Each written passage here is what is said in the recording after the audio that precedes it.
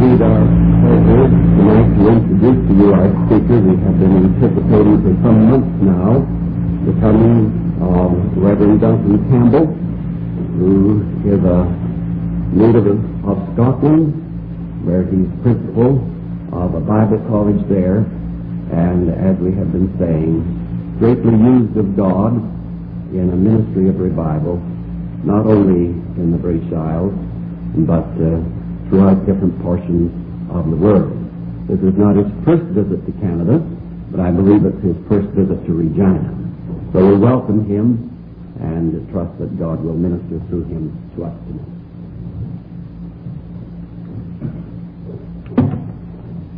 Before we turn to the Word of God, I should like to say one word of thanks to the pastor for his very warm and very gracious words of welcome. I'm sure I'm happy and privileged to be with you here this evening. Indeed, I feel very much at home already. Being motored to the church, I saw Lorne Street and was certainly impressed. I presume called after Lorne in the old country, Argyllshire, that part of Scotland in which I was born and brought up, and also brought to a saving knowledge of the Lord Jesus Christ many years ago, when the district of Lorne was swept by revival. So I do feel at home with you, being so near to Lorne Street. Then I do trust you will not find it too difficult to follow my Scottish Highland accent. Gaelic is my native language. I think in Gaelic, but I've got to come down to your level and talk to you in English. However, I'm sure that the good Lord will help us.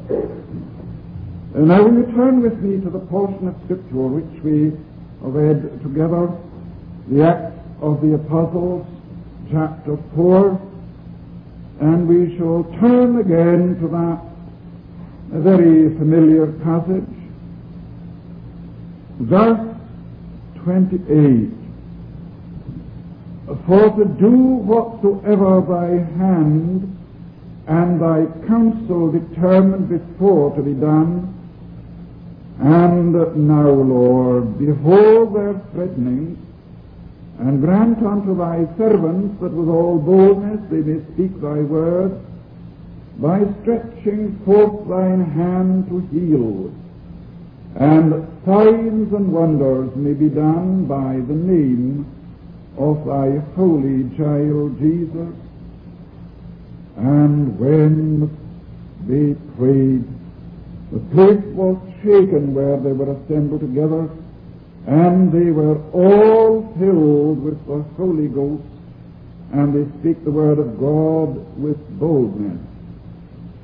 And the multitude of them that believed were of one heart and of one soul, neither said any of them that aught of the things which he possessed was his own, but they had all things common.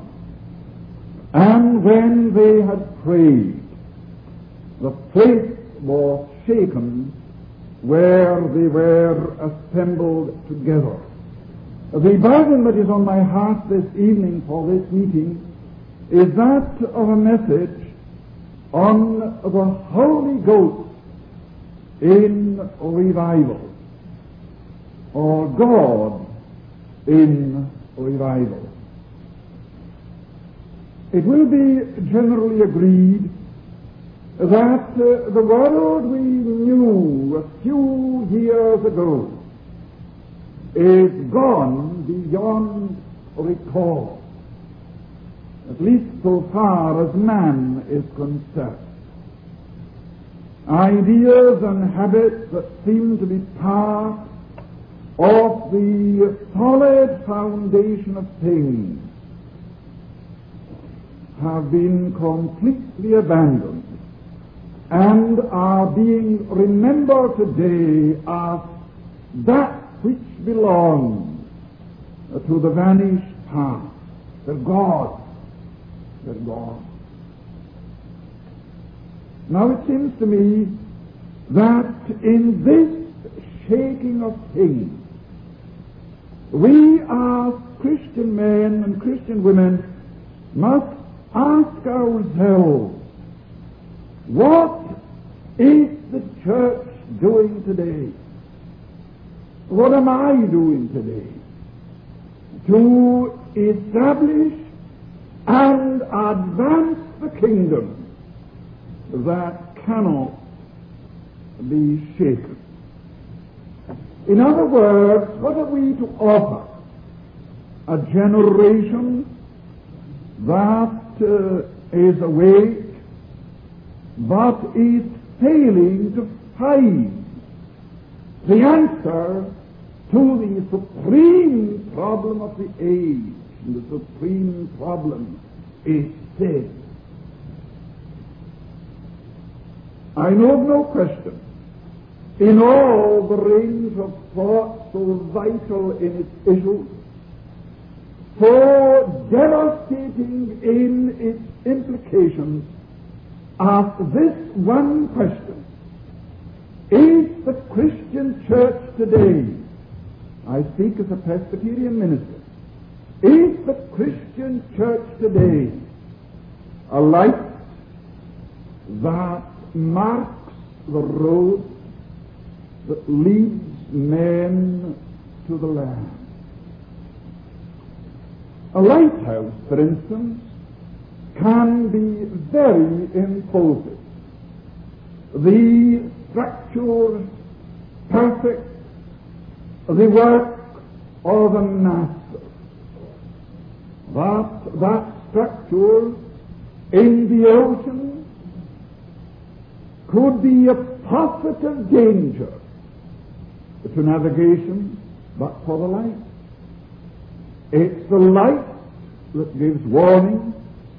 It's the light that gives direction. Apart from the light, a positive danger to navigation.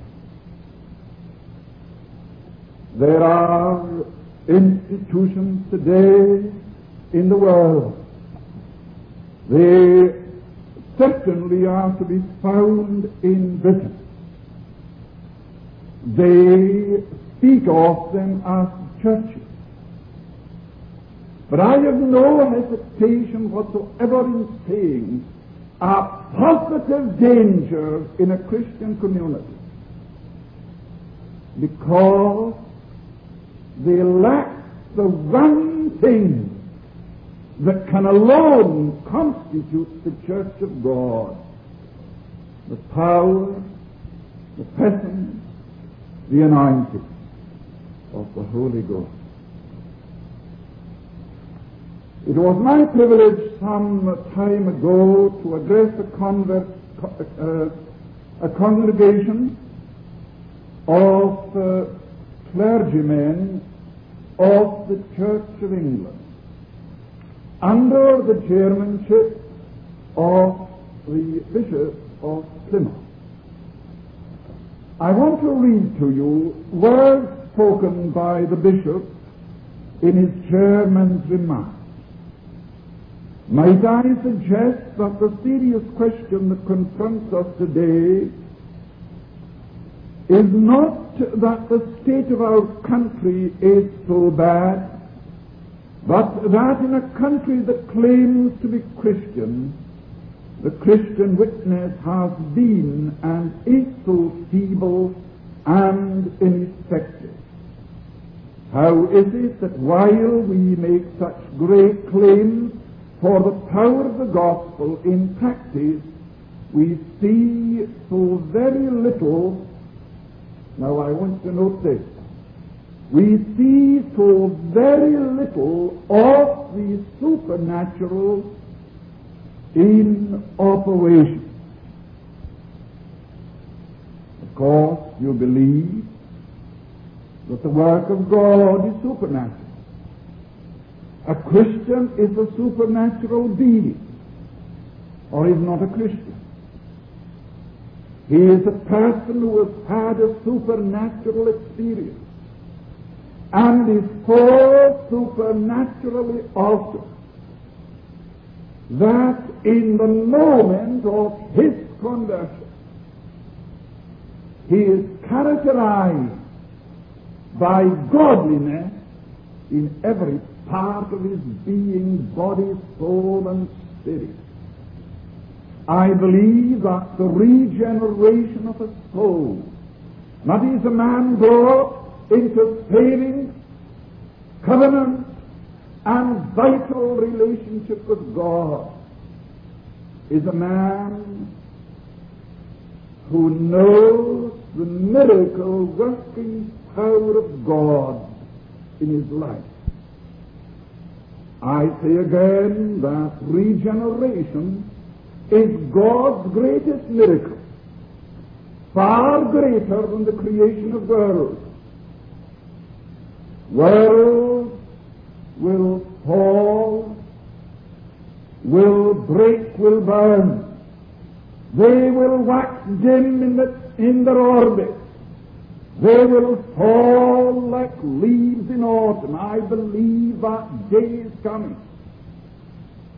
But the deathless soul, who has known the miracle of the new birth, will survive the wreck of a million worlds. He is alive in God, the God that is eternal. Eternity is in his spirit. Miracle. Well, in this portion of Scripture which we have just read, we have miracles demonstrated. When they prayed, the place was shaken, and multitudes were added to the church. That is God at work. God at work. Now one naturally asks, what had the early disciples that the church lacks today? How is it that we're not witnessing miracles? How is it that we seldom hear the cry of a penitent, or a man under deep distress of soul in his search after reality in God? What had they? There's only one answer to that question. They had the Holy Ghost. In other words, they believed in the personality of the third person of the Trinity, God, the Holy Ghost. And it was the impact of God, the impact of the Holy Ghost, not the eloquence of Peter, not the logic of his servant, but God, the Holy Ghost. Now let me illustrate by an incident that I shall not touch on Sunday evening. I was in a church one evening in the northwest of Scotland. I was asked to assist at a communion service.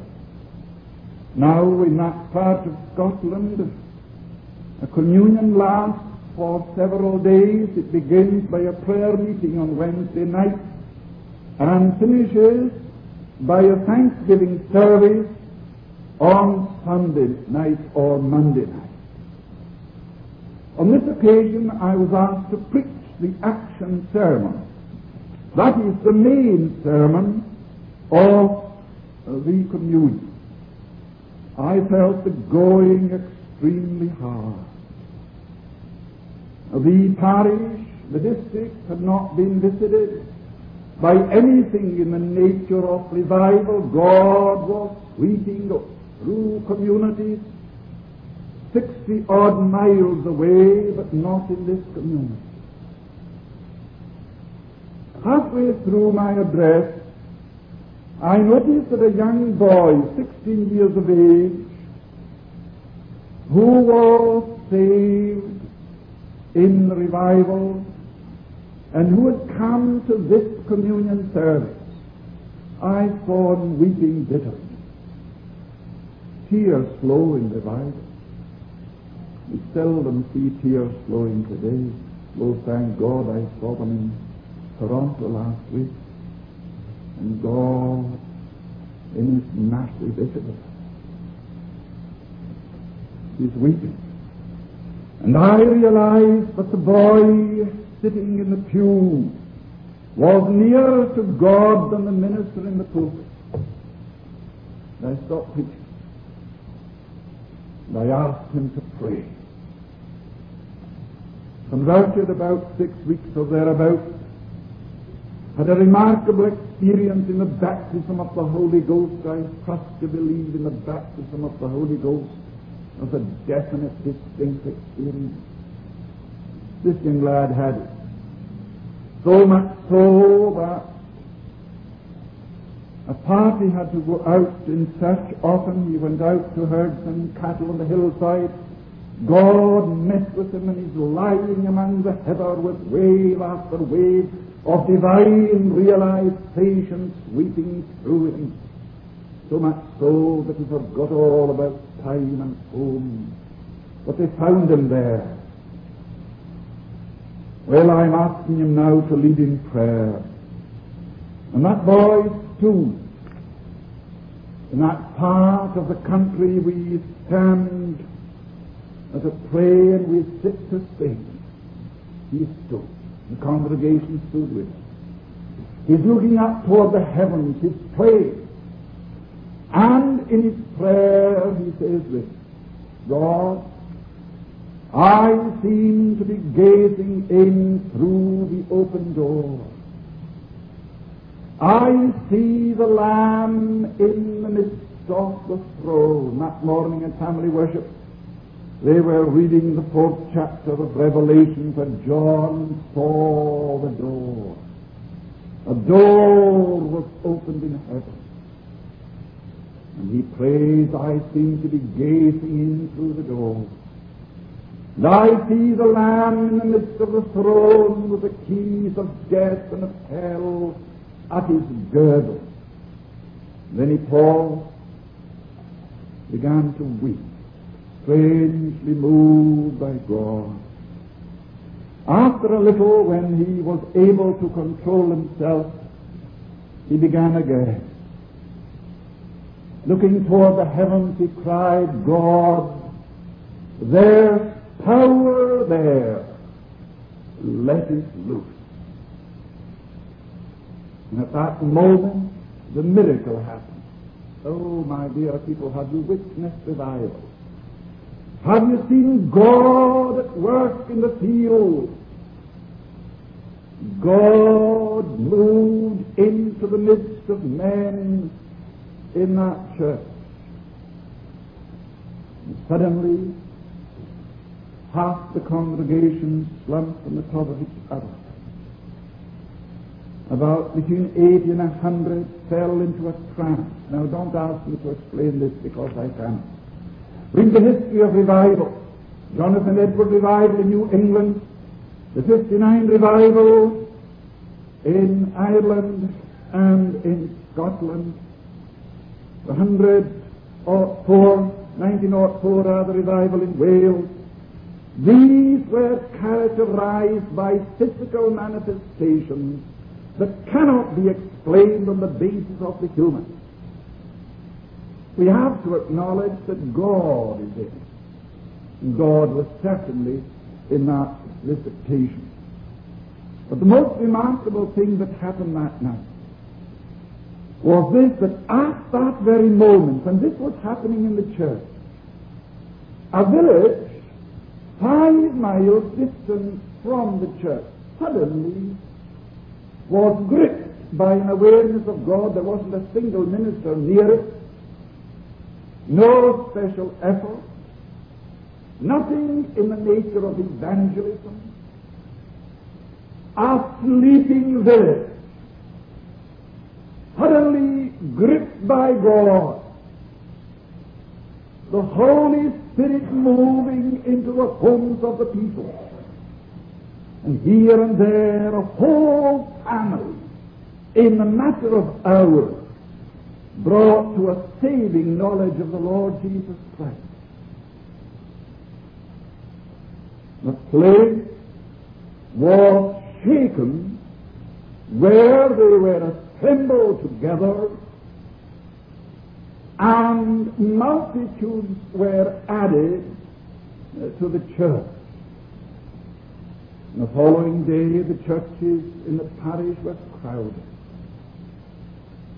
and God moved in such a manner that there was hardly a house in the whole community, in the whole parish, but had someone in it who found the Lord Jesus Christ our Savior. In some cases, whole family. That's God. That's what God had that boy that seems to be lacking in our ministry today. He had the Holy Ghost. He's today a minister in southern Arabia, a missionary under the auspices of the Church of Scotland, and his ministry is being wonderfully blessed among Mohammedans. God, the Holy Ghost, doing the baptism of the Holy Ghost, the filling of the Holy Ghost, is the answer to the missionary problem today. I'm convinced of that. Now, it's quite obvious that the early disciples had certain fundamental convictions. They believed in unction rather than entertainment. These are days when a great deal of emphasis is placed on the need of entertainment. I want to read an extract from a letter that I received from a group of ministers in London. You may have heard of Theodore Bamber, an outstanding preacher in England. He signed the letter along with others. We are at our wit's end to know what to do with our young people who made decision for Christ recently at Haringey. They are demanding all sorts of entertainment, and if we do not provide it, we just cannot hold it. Tragic. I say tragic. Where is the Holy Ghost? Where is the gripping truth of God? It's lacking. But the early disciples believed in unction and not in entertainment. One of the sad features that characterizes much that goes under the name of evangelism is this craze for entertainment and this emphasis upon what man himself can do. We can do this, we must do that. And if we do this and that, then God is sure to work. I was arrested by an address given by one of our workers at a ministers' conference recently. I refer to a young worker in our own mission that will be visiting Canada shortly. She made this statement: God is not obliged to send revival because we work toward revival. He's not even obliged to send revival if we pray. But He's bound by covenant promise to send revival when we humble ourselves and seek His face. She was, of course, speaking from that great passage, "If my people called by my name will humble themselves and pray and seek my face, I in heaven will hear and will come and heal their land." That is the attitude and the approach that God honors. They believe in unction and not in entertainment. Over to say, how can we get the teenager? How can we get the teenager today that in many parts of the world seems to be going wild, living in utter disregard to high principles? How can we get him? Well, how did they get them in the early days of the church? How are they getting them just now in many parts of northwest Scotland? Thank God we are seeing movements of the Spirit. I wouldn't say that we're witnessing revival such as we witnessed in 49, 50, 51, 52, but teenagers are being arrested not by special effort, not by publicity in the field of evangelism, but because of the prevailing prayer of men and women. I saw that happening recently in Ireland in a most mass manner. A group of men giving themselves to waiting upon God. A group of men anointed by the Holy Ghost and praying in the Spirit. In touch with heaven, brought heaven down.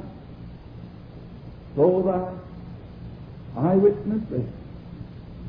A godless sinner stopping me on the street as he left his car, coming over to me and saying, "I was in the meeting last night. Will you show me the way to God?" Publicity? No. Unction. God, the Holy Spirit. I read part of that letter to you. But I didn't tell you that they asked me what entertainment did I provide in the Lewis and Harris revival. What entertainment? Well, I couldn't help smiling when I read that. I wrote back and said that I took nothing at all to do with the arranging of anything in the nature of entertainment, but I left that to the young converts themselves. And they found their entertainment in 5 prayer meetings a week in each parish. 5 prayer meetings. And indeed, they found their life and they found their entertainment. I was saying to the students at the college today that I cannot understand all this talk about follow-up work. Well, you may not be talking about it in Canada, but I can assure you they talk about it in Britain. You can't have a crusade or a special effort in the field of evangelism without arranging for men and women to follow up those who have made a decision at the crusade, such as Billy Graham had, or others. call on them and try and get them interested in the church. Try and get them to come to some place of worship. Follow them up. My dear people, I just can't understand it. Surely a person born again of the Spirit of God needs not to be followed up. Why? The moment he comes into vital relationship with God, aspirations are created that find expression in his attendance in the prayer meeting, far less public worship in the church on Sabbath. Aspirations after God, as the heart panteth after the water brooks, so panteth my soul after thee, O God. Don't misunderstand me. I believe that there is a need, a great need today for instruction in the Word of God, because of so many of our young people, yes, and old people, ignorant of the Word. There is a need for instruction. But oh, don't tell me that a person who has found the Savior needs to be followed up. He'll search out for green pastures, and he'll find there where food is given that will nourish the hunger after God in his soul. He's born again. Because that doesn't follow in every case where there's only decision. Decision. Oh, the thousands today in our land at any rate who are living under a self-created illusion and going on in contentment to a Christless hell, who made a decision, and because of them having made a decision, led to believe that they're Christians. There never was a greater delusion forged on the anvils of hell than that. That doesn't make me a Christian. Making a decision, joining the church, becoming a Sunday school teacher or an elder or a minister, that doesn't make me a Christian. A Christian is that person who knows the power of the Holy Ghost bringing the personality of God to be incorporated in his personality, and suddenly making this profound discovery that heaven hath invaded his spirit. Oh, how great our need is to rediscover the personality of the Holy Ghost in our work and witness to God. I labored as a Presbyterian minister for 17 years. I was, I should imagine, fairly successful as a minister in 3 congregations in Scotland. But there came a moment when, with a sense of baffling and frustration, I said, God, if you cannot do something better for me than I know now, I'm giving up the ministry and going back to business. Listen, dear people. God meant when I found myself at the end of all human resource, and no one need come to me and say there isn't such an experience as the baptism of the Holy Ghost subsequent to conversion. God met a professor in New College, Edinburgh, faced me with the question, what difference has this experience made in your ministry? Well, I said, following that visitation of God in my own study, I went forth to preach the same sermons that I've been preaching for 17 years. Of course, I was evangelical. But you can be as dry as a corpse, and yet be very fundamental, such as my case. I went out to preach the same sermon, but with this difference, that now I saw hundreds weeping their way to Jesus. That's the difference. That's the difference that the Holy Ghost made. Oh, we are laboring and tiring ourselves and seeing little accomplished, but oh, let God come. Let God come. I'm an old soldier of the First World War. Some of you may have been there. I was there. And you will recall that awful morning when the Germans sent over clouds of poison gas. And the clouds came right over the Highland Brigade of the 51st Scottish Division. The thing was terrible. Well, now, what could we do, officers, or non-commissioned officers, such as I was? What could we do?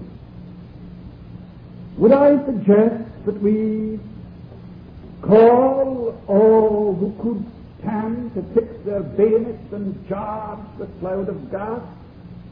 You die. Foolish. Or would I get onto the line and get in touch with the battery and cry, oh, with all haste, get the batteries to fire on the clouds of gas? Folly. Folly. That wouldn't stop the havoc and the dying and the desolation and the destruction. The miracle happened. You read it in history. A miracle happened. The wind changed.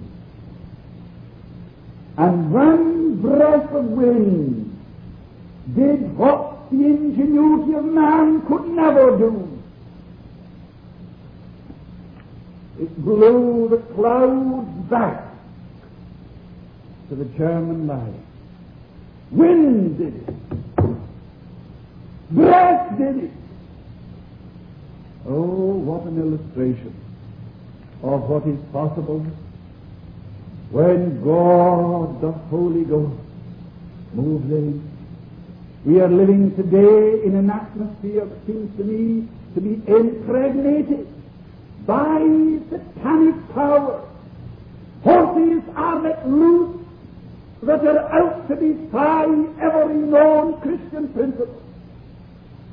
And we organize and we have our conventions and our conferences and we pass our resolutions and we organize in an endeavor to counter this devilish movement in the world.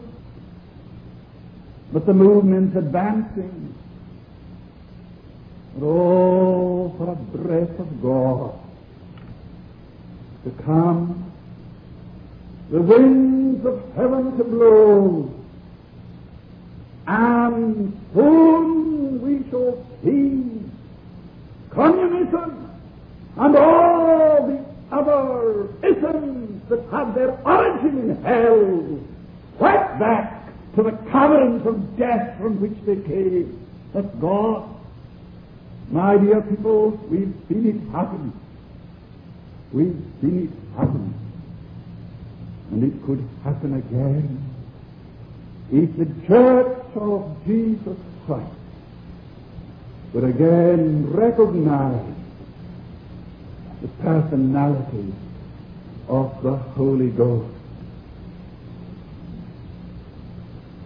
And then might I say that here were men who put power before influence. And they put the power of God. Ye shall receive power after that the Holy Ghost is come upon you. And the Holy Ghost came upon them, and power invested them. Multitudes, multitudes in the valley of decision, and the church of Jesus Christ born in a night, because they put power before influence. Now, I think it will be generally agreed that the state of the world today presents a challenge to the Christian church. There is a growing conviction among true thinking men that unless we witness a demonstration of the power of God that will lift men beyond the ordinary, into the sphere of the extraordinary, beyond the natural into the sphere of the supernatural, the average man that we know will look upon us, will stagger back, disappointed, disillusioned, and despairing. The early church conquered, said Glover, because the early believer, in the power of the Holy Ghost, outlived, outfought, and outdied the pagan. He had a quality of life that could not be explained on the basis of the human. I say again, until we rediscover that, and with purpose and true intention seek God,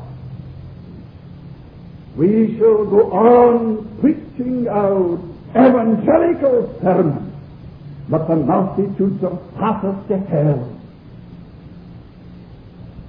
You remember Paul and Silas in prison? Why, they hadn't sufficient influence to keep them out of prison. That was bad enough. But they had so much of the power of God to shake the old prison to its very foundation and listen to the cry of the penitent. What shall I do to be saved? Not influence. I believe that the hour has come when preachers and pastors and evangelists must forget influence and proclaim the whole counsel of God to a bewildered world. The apostles were not men of influence, not many wise, not many don't know. God has called the foolish, the weak things, despising influence, but prepare to honor God. Oh, give us such men. Give us such men. Men who will put reputation aside if necessary and stand with God in His endeavor to bring the lost world back through the preaching of the everlasting gospel based on fundamental truth. What had they then? What had they? They believed in the Holy Ghost. Notice the prayer of verse 29. And now, Lord, behold their threatening, and grant unto thy servants that with all boldness they may speak thy word, by stretching forth thy hand to heal, that signs and wonders may be done by the name of thy holy child Jesus. You see, they looked for signs and wonders. And because they looked and expected, they saw signs and wonders happen. We saw that in Ireland, in the town of Lisburn, just 6 weeks ago. I question if I witnessed anything like it outside of the heavens. Suddenly, through the singing of one of our workers that I've already referred to, that will be visiting Canada shortly. She's an outstanding singer, but she sings under the anointing of the Holy Ghost. And she sang that lovely hymn that speaks of the blood getting deeper than the stain can go. The blood reaching deeper than the stain can go. And as she sang, wave after wave of God came over the meeting. It's 8 o'clock. The benediction is now pronounced, and I sit down and she sits down. And then an elder of the church rose to his feet and said this: God, Mr. Campbell has sat down, Miss Morrison has sat down, now you get to your feet. Strange words. Now you get to your feet and demonstrate your power. We were in that church until 20 minutes past 11. No one thought of leaving.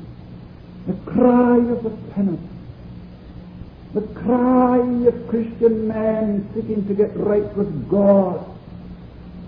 Again and again men would say, God, let the blood reach deeper than the stain that troubles me. One farmer was crying bitterly, oh, let the blood reach deeper than the stain that troubles me. That's God at work. They look for signs and look for wonders, and that happened. I close by quoting a verse from a hymn following the quotation, then Peter filled with the Holy Ghost. That's a significant word, filled with the Holy Ghost. If you're full of the Holy Ghost, you cannot be full of anything else. God means full. Every avenue of my redeemed personality under the control of God, filled with the Holy Ghost, and God now moving in that fullness. Here is that, empty that thou mayest fill me, a clean vessel in thine hand, with no power, but as thou givest, graciously at each command. I take the power of Pentecost. I take the promise, Holy Ghost, to save me to the uttermost. I take, he undertakes, suggesting that if I obey the laws of the Spirit, the power of the Spirit will obey me. Miracles will happen. Multitudes added to the church. And men bowing before the crown right of our crown Redeemer. By this Old Testament thing. First of all, it speaks to me of a crisis creating a sense of urgency. A crisis creating a sense of urgency. In the case of the lepers, the crisis came when they were made to face their own dire and desperate need. Listen again to what they said. If we stay here, we die. Here you have a personal consciousness of need and a personal conviction that they themselves must do something about it. I wonder if I have here a far-fetched comparison suggesting the desperate need of our own land today, and perhaps the need of our individual lives. Is there not a famine today? A famine for righteousness, a famine for true godliness, a famine for the movings of the Spirit of God in the midst of men.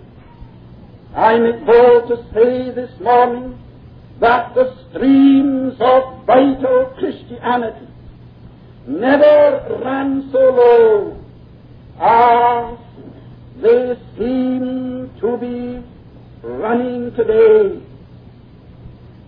Take the world that you know and the world that I know today. Are we not in the midst of a world that is rocked in a sea of trouble because we've left God in the land of forgotten things? We have said we can get on without you. That is the desperate condition and state of the world today. Not that man, generally speaking, is more wicked than in other days, but he is certainly more godless. I received a letter from one of our workers laboring in the center of England, and in her letter she said this: the average man in the average village in the middle of England is either an atheist or an agnostic. And here I am speaking about Britain. I can't speak for your country. But my deep-seated conviction is that the crying need of this momentous hour in world system is for a manifestation of God. Is it true that Canada has never known revival? I've been told that. You've had movements in different places. You've had manifestations of God in some communities. But I understand from the pages of church history in the realm of revival that Canada has never witnessed a nationwide manifestation of God. No, the need, the crying need, the desperate need is for this manifestation. Not just church activity, not just conventions and conferences for the deepening of spiritual life, not just gathering together to discuss the question of revival. All that may be helpful and has its place in the economy of grace. But the need of this hour is for something altogether different from anything that man can conceive of or man arrange. A manifestation. Sounds from heaven. God stepping into the midst of men and demonstrating His power. The God who threw worlds into space by the touch of His hand, demonstrated seeking that power in the midst of man whom he hath created and whom he judges and will judge. That is the picture you have here. A people moved, a situation saved, because of something happening that man of himself could never accomplish. Just a sound from heaven. That leads one to ask this question: what is the church really prepared to do about it? Here were lepers who did something. Now I want to be perfectly personal and direct. I believe that there are many within these walls who are conscious of the desperate need of the land today. And they will subscribe to the conviction that revival is the only answer. That a manifestation of God is the only answer to the problem. That is your conviction. Well, that was the conviction of the lepers. If we stay here, we die. We'll do something about it. In other words, we'll take a risk. And in the economy of grace, blessed be God, there are no risks. They did something about it. Now tell me, what are we really prepared to do about it? Let's face ourselves with unqualified honesty. Let us stand in the full blaze of the searching beam of God. I'm talking about revival. I'm interested in revival. I'm aware of the desperate situation. What am I doing about it? I wonder if I may ask one question. How much time did you spend today in prayer that God might visit the land? That God might come in revival power and in revival blessing. Measure your sincerity and your honesty, yes, your Christian experience, by that. I have said frequently recently that it is my deep-seated conviction that much that goes under the name of church activity, and I say this as a Presbyterian minister, is just the laughing stock of devils.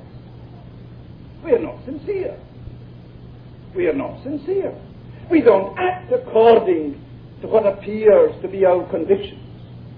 If I really was concerned, if I really viewed the situation as heaven must view it today, why every moment at my disposal would be spent in pleading the promises of God.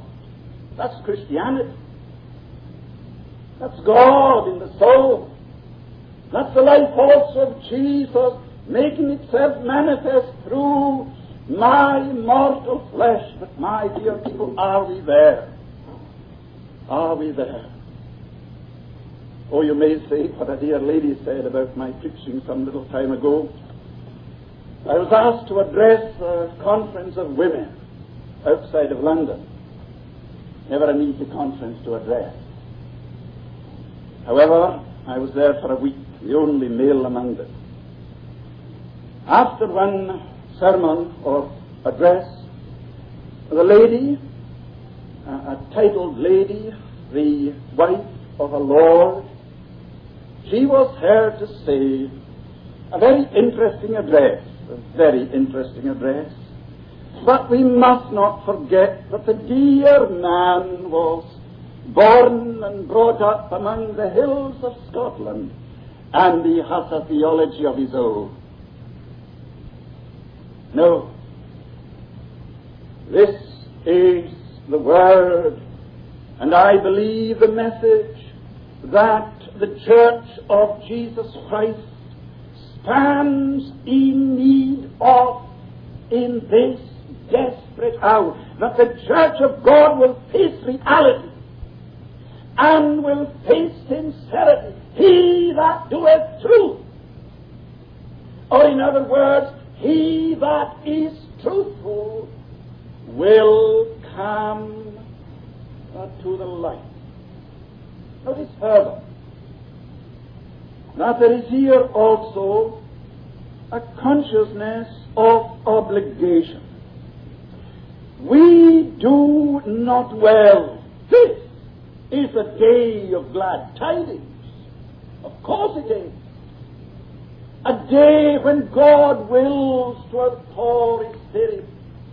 If my people called by my name will humble themselves and pray and seek my face, then I in heaven will hear and will come, I'm quoting from the Gaelic, and will come and heal the land. That's the God that we worship.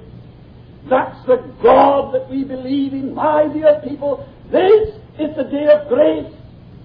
This is the hour of Pentecostal reality. I've said repeatedly recently, if Pentecost cannot be repeated, if visitations such as was witnessed by the early church following Pentecost cannot be repeated, then we are living in a day when the Word of God holds no pattern or precedent. But we are living in that day. We are living in the day of the Holy Ghost, the Spirit that hath been outpoured. But oh, for men and women so in the hands of the Holy Ghost and so possessed by the Spirit that they will recognize that this is indeed an hour of glad tidings. We have a message. We have an answer to the problems that confront the church, yes, and the world today. But God is forgotten. That is an arresting passage in the prophecy of Isaiah. Your sins and your iniquities have sent God into hiding. What sin? What iniquity? The sin and the iniquity of His people. And I make bold to say again that there is only one thing that hinders revival in Canada today, and that is the sin of God's people. Revival doesn't begin among the ungodly, of course it doesn't. It begins among the people of God, if my people, called by my name, if they would do something. Oh, here were lepers, and they did something about it. And because they did something about it, the situation was saved. Oh, let me say again, the man who has eyes to see is today gazing upon ominous shadows aslant a world that is ripening for repentance or judgment. Repentance. Oh, that the word may ring through the Christian church. Repentance. Repentance is a saving grace whereby a sinner, out of a true sense of sin and apprehension of the mercy of God, doth with grief and hatred turn from it. If my people turn from it and seek my face, oh, let me repeat it, words that are pregnant with meaning. I in heaven will listen. But why is he not listening? Why is he not listening? Why is he not coming down? Why is the land not healed? Because the church is asleep. Regardless of the multitudes that are perishing, are represented by Samaria here. A famine, a desperate situation. There is one thing above another that the church of Jesus Christ needs today. It is surely, it is surely a sense, a gripping sense of an engrossing purpose. Why is the church in existence? Why was it called into being? Surely to propagate the message of the gospel. Surely to honor God in the midst of men. I wonder how many of us believe that the character of God is committed to His people. Believe that? Committed to His people. Committed to His church. When they fail, He fails in the eyes of the average man of the world. Oh, tell me, dear people, are we truly representing God? Are we showing a concern? Are we gripped by fundamental convictions that unless a man is born again, he will be doomed and damned forever? My dear people, how many of us believe in hell? I'm glad you're going to discuss it. How many of us believe it? It seems to me that few in the Christian church today really believe in the doom of the damned. Could we sleep if we did? Could we rest if we did? Would the prayer meeting be so empty? And listen, you do not judge the life vitality of any congregation by what you see on Sunday morning. Of course you don't. That's not the criteria. That is not the evidence of spirituality. You go to the prayer meeting on Wednesday or Thursday. That's the evidence. That's the evidence. That's the measure of your impact. That's the measure of your interest in revival. That's the measure of your vision relative to the desperate need of the country. That's the measure. Oh, let's face it this morning. Let's face it with honesty and sincerity. Listen to the words of Scripture. I send thee to open their eyes, to turn them from darkness to light, and from the power of Satan unto God. My dear people, this is the conviction. Oh, this is the conviction that gives purpose and gives direction to the true child of God.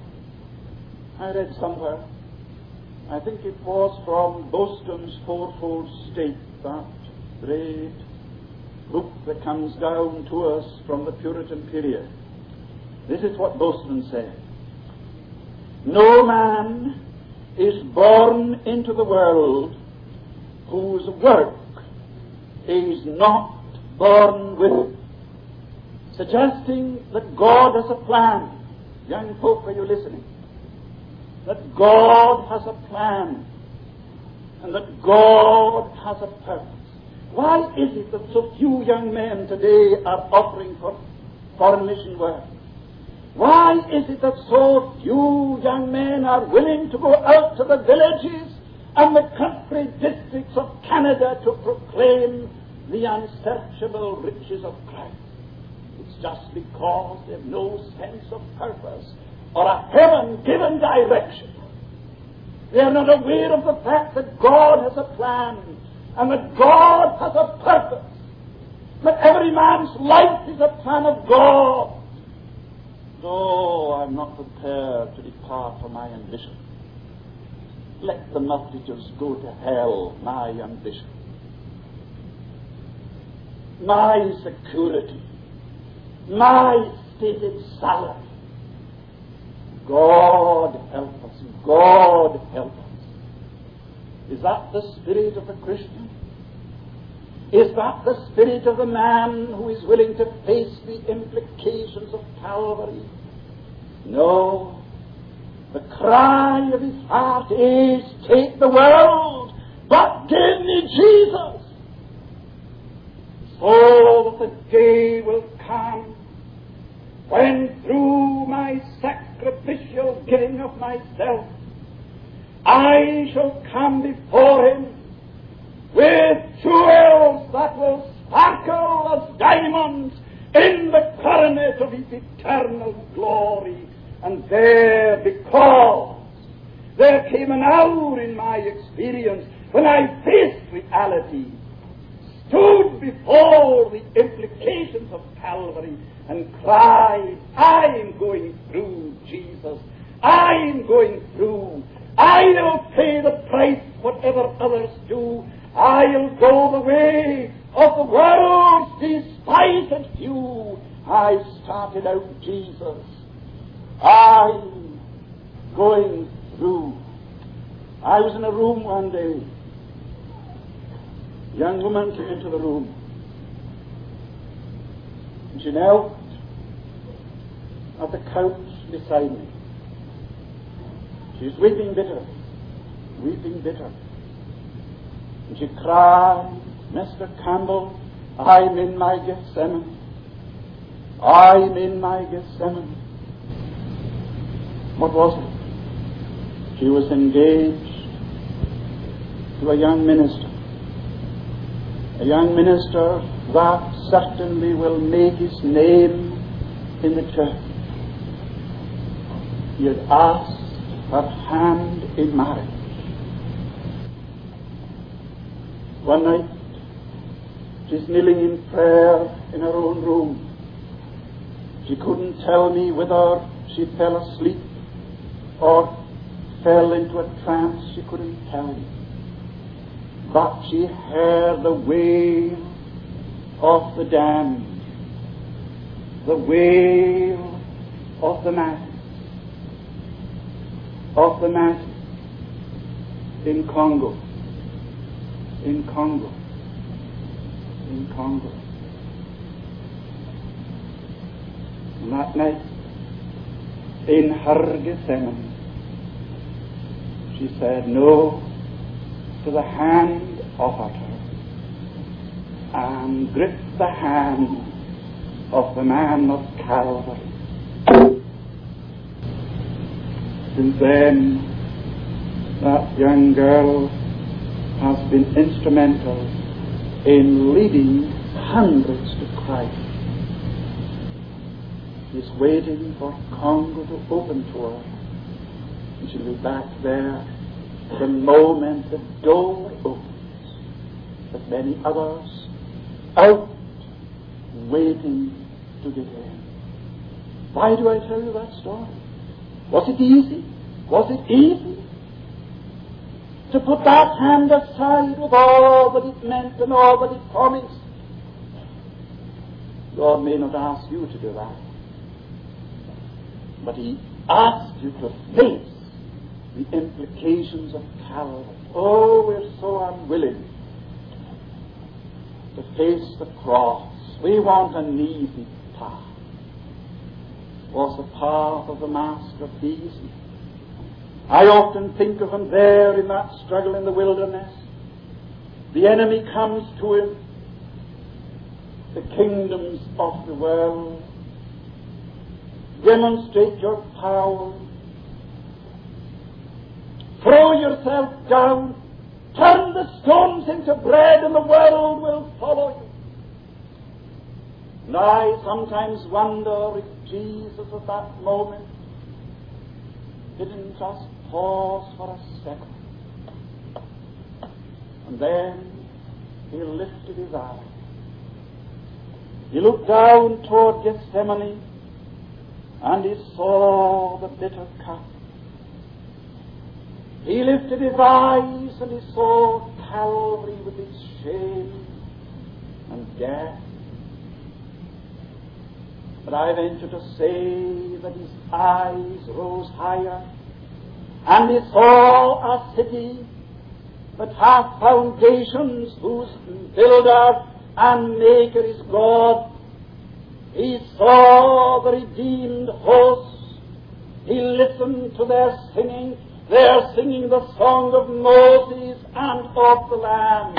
And he knew that if he failed in that hour, that song would never be sung. Get thee behind me, Satan. And he set his face steadfastly to go to Jerusalem, making possible the good tidings. I lay beside, at least a few yards from a Highlander, young man of the 42nd Highlander, at the Battle of Passchendaele. He is wounded, badly wounded in his right arm. He is doing his best to stem the flow of blood.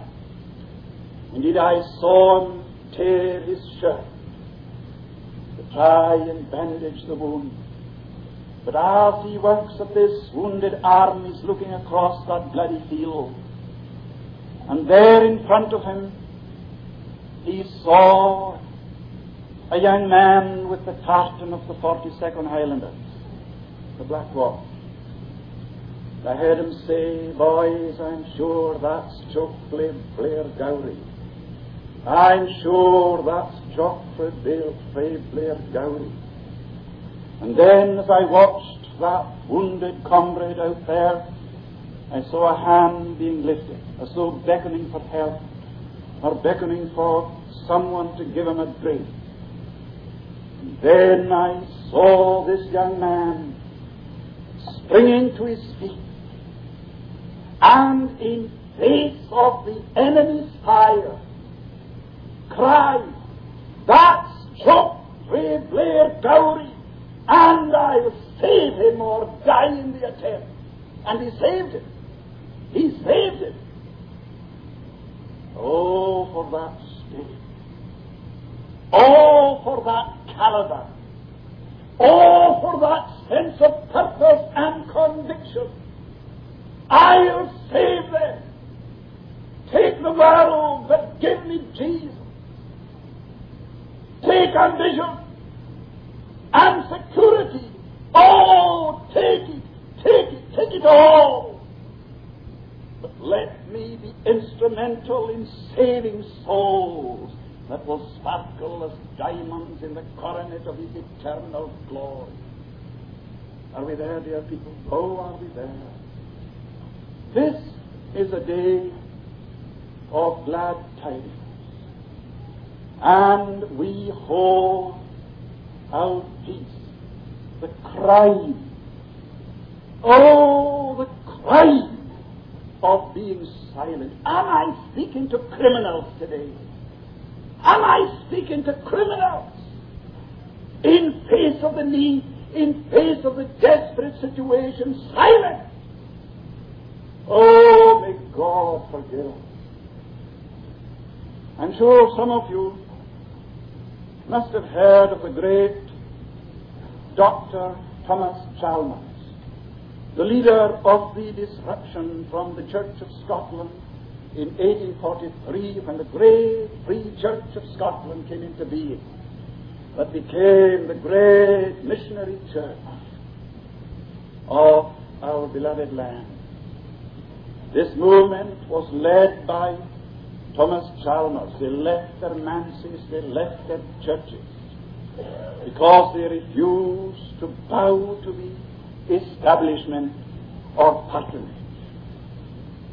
They came right out. Hundreds of them founded the church. Dr. Chalmers is visiting the northeast of Scotland in the interest of the church, and on this occasion is staying in one of our country hotels in that part of our land. After supper, the proprietor came to the doctor and said, "Dr. Chalmers, will you lead us in worship?" It was their custom, of course, as it is the custom there. to have worship after supper, even in hotels. He was asked to take the book, as it is commonly referred to. And while reading the chapter, he was suddenly gripped by the conviction that he should speak to the proprietor about his soul. The proprietor was a God-fearing man. He wasn't a Christian, but he was a man who read the Bible and insisted upon family worship every evening. Something said to Thomas Chalmers, now speak to the man. They went on their knees and Chalmers prayed, and as he prayed, this conviction seemed to grip him. But another voice spoke, and the other voice said, there are quite a lot of guests in the hotel tonight, and the staff are very busy, including the proprietor himself. Just wait for a more opportune moment. You'll be back again in the near future, and you can take time to talk to him then. Now this is in Chalmers' diary. He went to his room and retired to rest, sleeping until about midnight, when a disturbance in the hotel woke him. Couldn't understand it. But on coming down to breakfast, he was told that at 11:20 the proprietor had died of a heart attack. Dr. Chalmers tells us that he went back to his room, couldn't think of breakfast, buried his head in the pillow and cried. It was, my God, an opportune moment, but I missed it. It was an opportune moment, but I missed it. This is a day of glad tidings. Oh, are we missing the opportunity that is ours?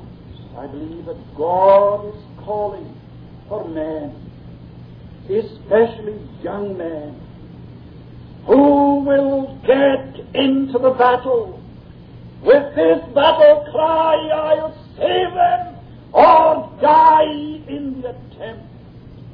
I'm sure that was the thought in the mind of the poet when he penned the words, give me men to match my mountains, give me men to match my plains, men with empires in their purpose, men with eras in their brains.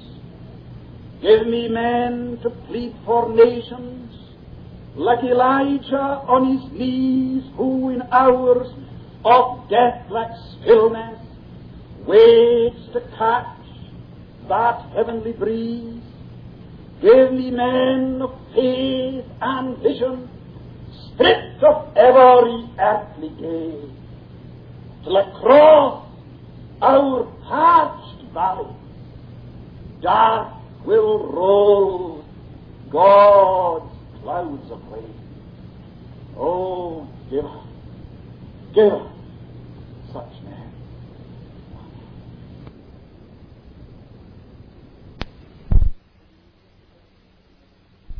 And to all generations, wilt thou not revive us again, that thy people may rejoice in thee?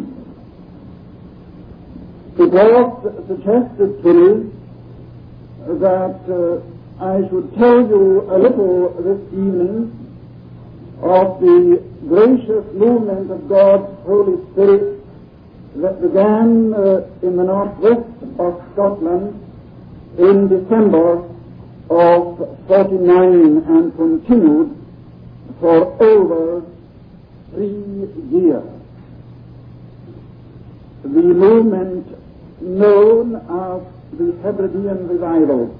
Now let me say right at the beginning that that revival did not begin by my going to Lewis.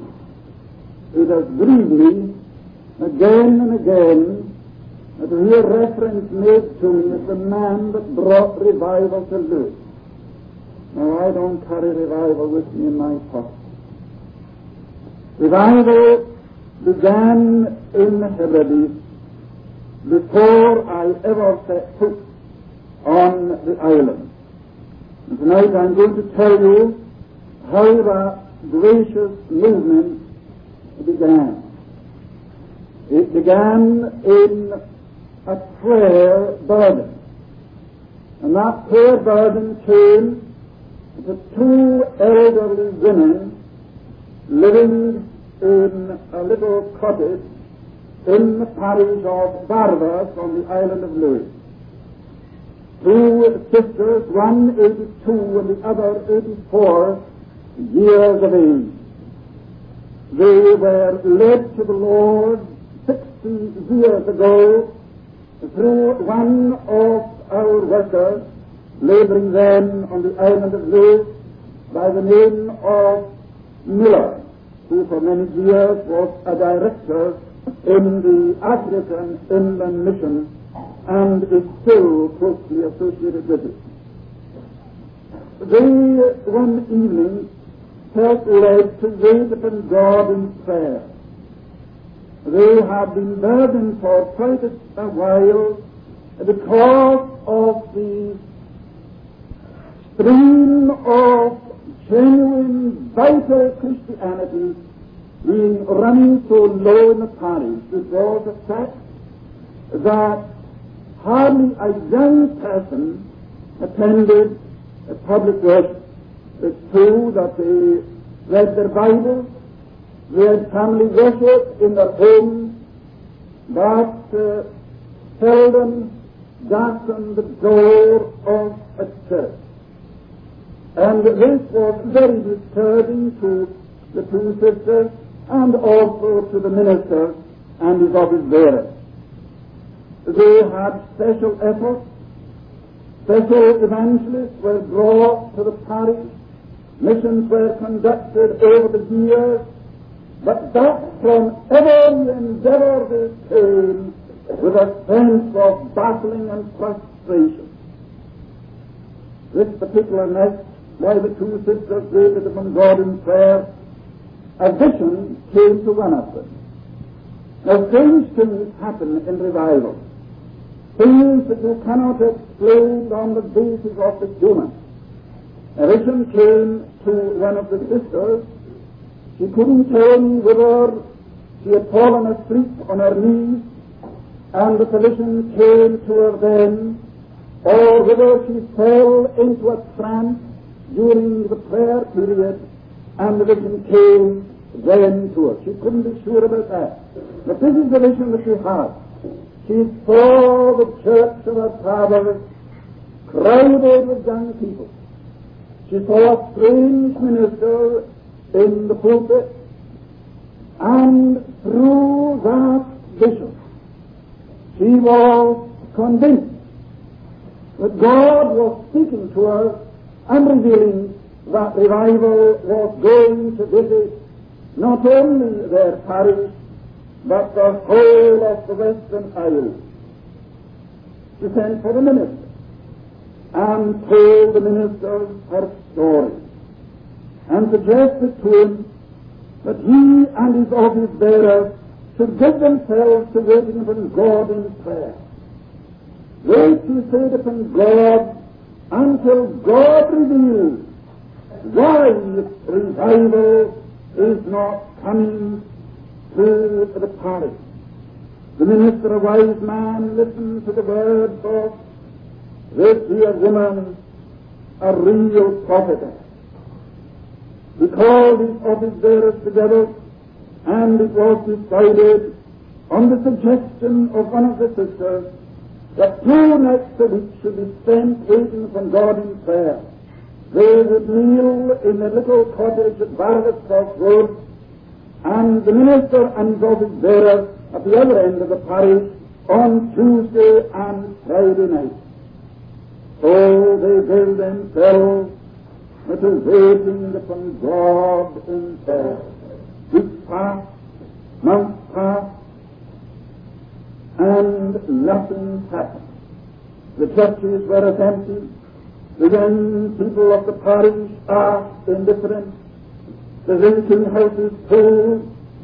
Places of entertainment crowded. But very little thought of God.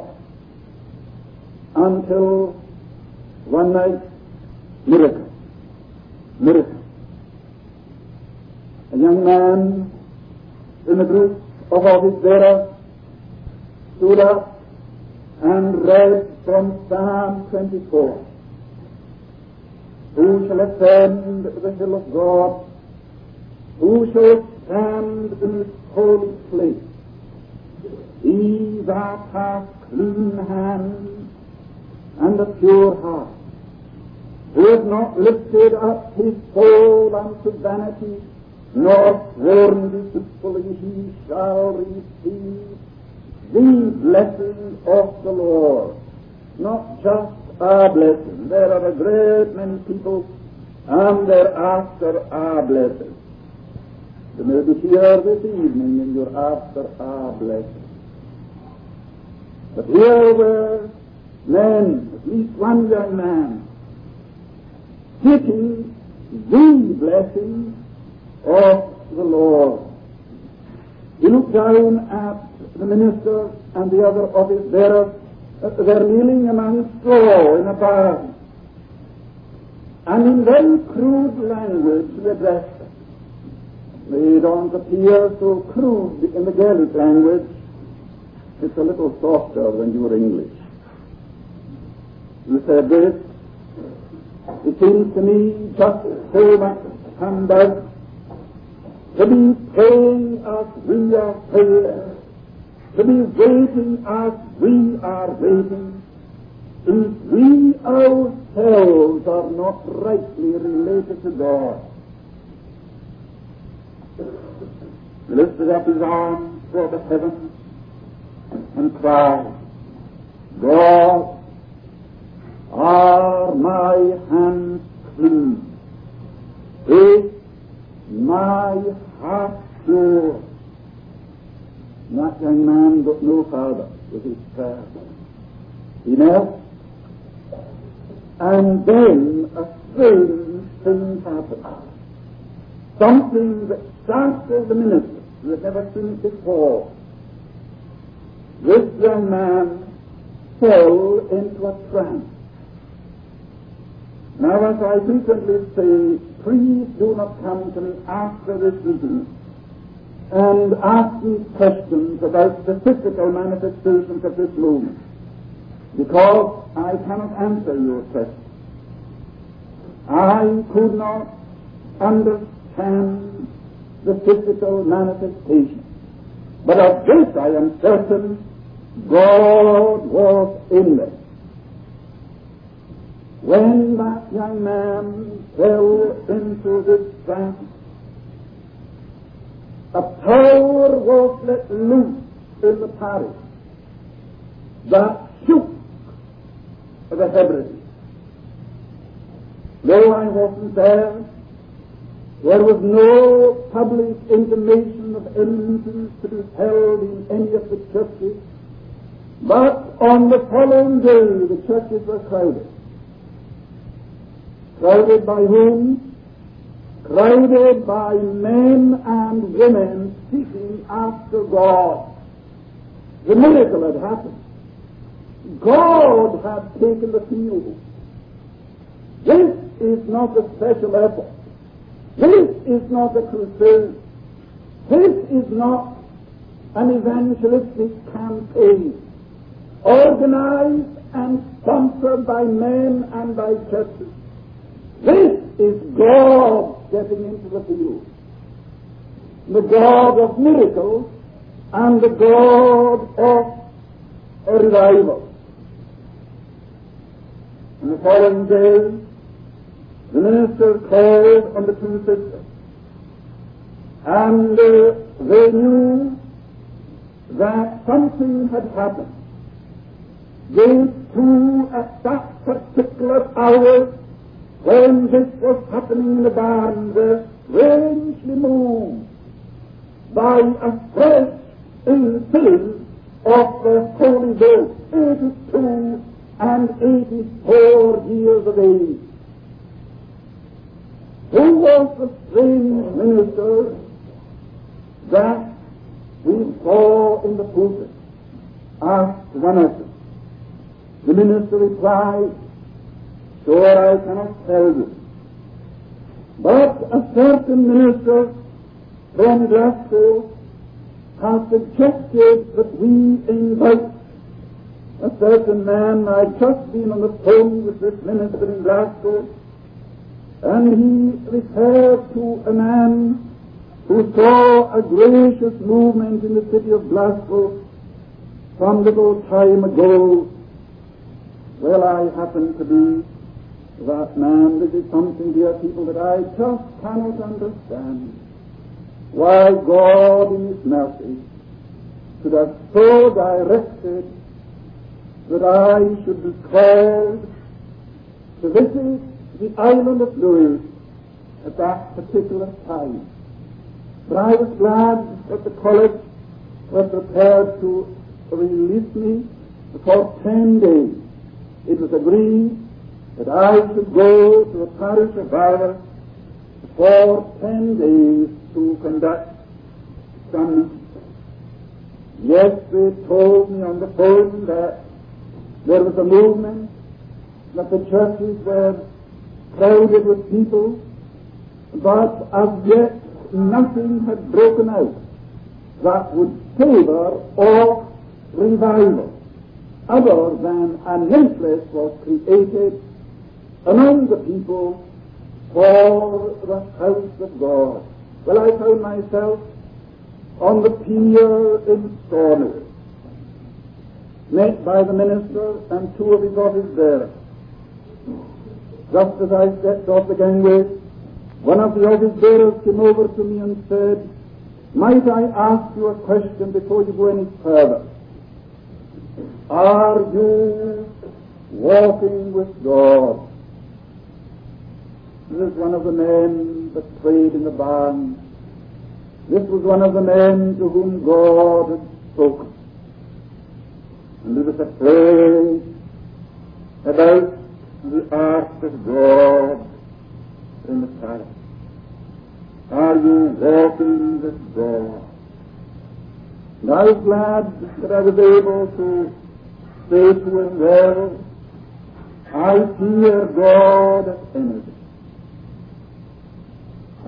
If I had time, I would have told you of the gracious experience that I had in my own study when God, in His mercy, met with me after 17 years of frustration and battling as a minister, tired of it all, at the end of my tether, at the end of all human resource, seeing so very little accomplished. And then God stepped into my life.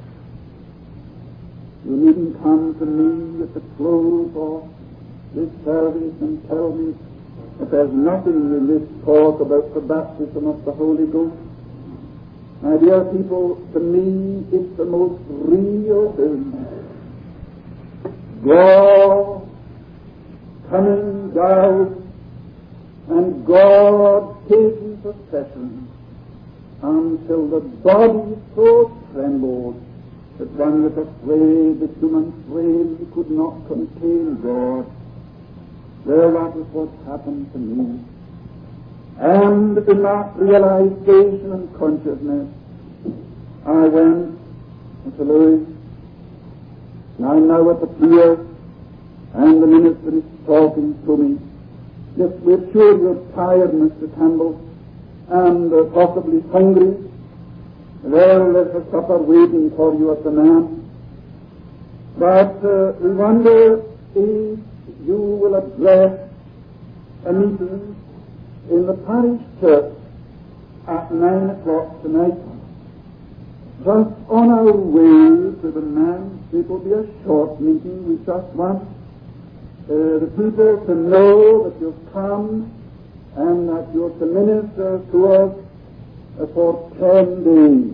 Well, if you're interested to know that I never got that supper, and that instead of me being on the island for 10 days, I was there for almost 4 years. We went to the church. A congregation of approximately 300 had gathered. It was a good meeting. There was a gracious sense of God. I preached for about an hour and a half. You see, in the Highlands we believe in long sermons. I mustn't forget that I'm in Canada tonight and left out before midnight. Well, I gave the address and the minister pronounced the benediction. The congregation leaves the church. And I'm walking down the aisle with this same young man who fell into a trance in the barn. We're walking toward the door of the church when he stood and looking up toward the heavens he cried, God, you dare not kill us. Could you say that prayer? Could I say it? Ah, here was a man nearer to God than the man who stood in the pulpit. Here was a man who knew the secrets of the eternal. God, you made a promise. And I believe that you're a covenant-keeping God that must be true to your covenant engagement. And I'm looking to you now to fulfill your promise, to pour water on the thirsty and light upon the dry ground. He prayed and continued praying for perhaps half an hour. And then I saw the door of the church open, and the session clerk of the church coming in. Mr. Campbell, come to the door and see what's happening. See what's happening. Revival is surely come. There must be anything between 600 and 700 standing outside. A crowd of young people that were at a concert and dance in the village hall are outside here, and many of them are crying to God for nothing. Open the church again, open the church again, and let them in. The church was opened again, and this congregation walked in, crowded the church, in every corner, pulpit steps, the aisles, and the pulpit itself. So that I had difficulty in getting to the pulpit when I got there. I found a young woman, a school teacher, a graduate of Aberdeen University, lying flat on her face in the pulpit and asking, is there nothing for a sinner like me? She was one of the party singing at the concert that night. But now on her face, crying to God for mercy. That meeting continued until 4 o'clock in the morning. That was how I didn't get my touch. 4 o'clock, I'm leaving the church. A young man comes to me. God-fearing young man, but not a Christian. As I have said again and again, you can be God-fearing and not be a Christian. There are thousands of God-fearing people in the Highlands of Scotland who are not Christians. Attending church, conducting family worship, praying with their children, but they're not Christians. Oh, there's a difference. Let me say that you could gather all the natural goodness in the world into one grand whole, and you wouldn't have that which would constitute one Christian experience. Natural goodness is not Christian experience. A Christian is one who knows the experience of the Holy Ghost, bringing the personality of God to be incorporated in His personality, and suddenly discovering that heaven hath invaded his soul and his supernatural office. This young man was a good living fellow. He came to me and said, Mr. Campbell, there's something wonderful happening in the parish. There's a crowd of people at the police station. There must be anything between 300 and 400. I don't know where they've come from, other than that a bus is here from another parish, and we can't understand it. They're around the police station, and some are weeping, and some are kneeling by the roadside, and some are crying to God for mercy. We cannot understand it. Why did they go to the police station? So his constable there was a God-fearing man. Next to the police station, the cottage where the two elderly sisters lived. Was that the magnetic power that drew them to the police station? I cannot say, but they were there. So I went along and saw a sight that gladdened my heart. Young men, old men, middle-aged men, and women, gripped by God, moved by the Holy Ghost that convicts of sin, of righteousness, and of judgment. They're there on their faces, many of them, crying to God for mercy. Who were interested to know that 7 of the young men who were saved that night are parish ministers today in the church.